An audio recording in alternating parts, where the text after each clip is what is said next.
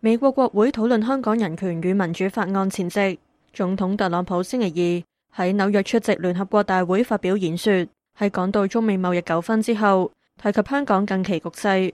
佢促請中國履行中英聯合聲明嘅承諾，保障香港嘅自由、民主同法治。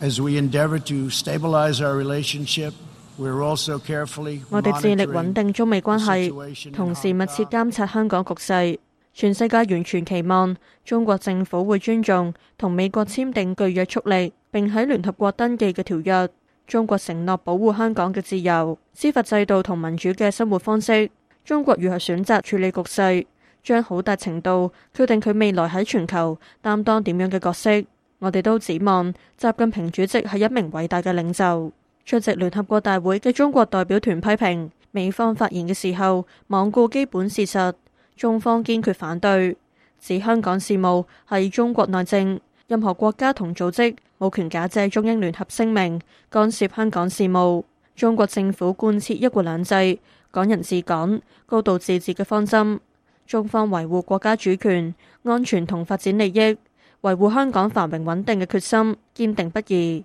而喺紐約嘅中國外長王毅星期二亦都喺一個晚餐會發表演說，表示中國從不會干涉美國內政，美方都應該以同樣嘅態度對待中國。佢指反對暴力、守護法治係目前維護香港繁榮穩定嘅當務之急，希望美方言行一致，切實尊重中國嘅主權，尊重香港特區政府止暴制亂、恢復秩序嘅努力。中國同英國嘅官員過去多次喺聯合國大會提到香港，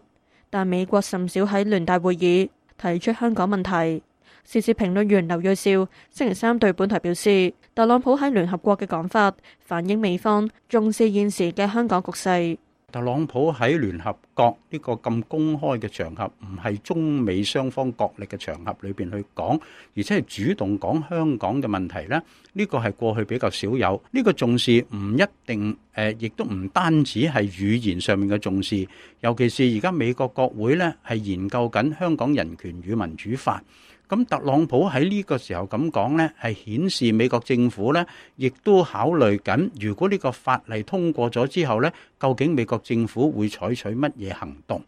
香港智明研究所研究總監許楨認為，美國以往較少喺聯合國大會提到香港係正常，因為美方清楚了解到香港對中國嘅獨特同重要性。任何外國政府評論香港嘅局勢，都容易引起北京嘅反應或者差異。但近嚟香港局勢有所變化，所以美方嘅態度亦都有所轉變。香港內部嘅親北京或者建制嘅力量，同香港主流嘅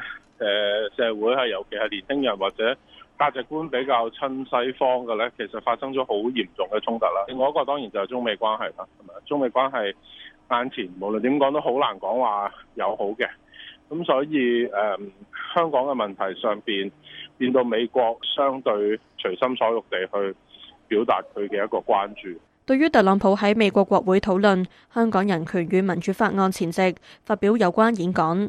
許楨認為係呼應參眾兩院嘅投票意向。好大可能香港人權與民主法案呢都會喺眾議院多數黨領袖佩洛西嘅領導之下啦，同埋共和民主兩黨議員嘅合力之下啦，比較大可能呢就按照原版嘅內容呢，咁就會通過嘅。咁特朗普有作一個回應嚇，或者某個程度上一種呼應啦。佢回應香港嘅情況，即係等於呼應翻眾議院嘅一個投票嘅結果啦，係咪？咁都係可以理解嘅。因應香港局勢，美國國會參眾兩院外交事務委員會將討論港人關注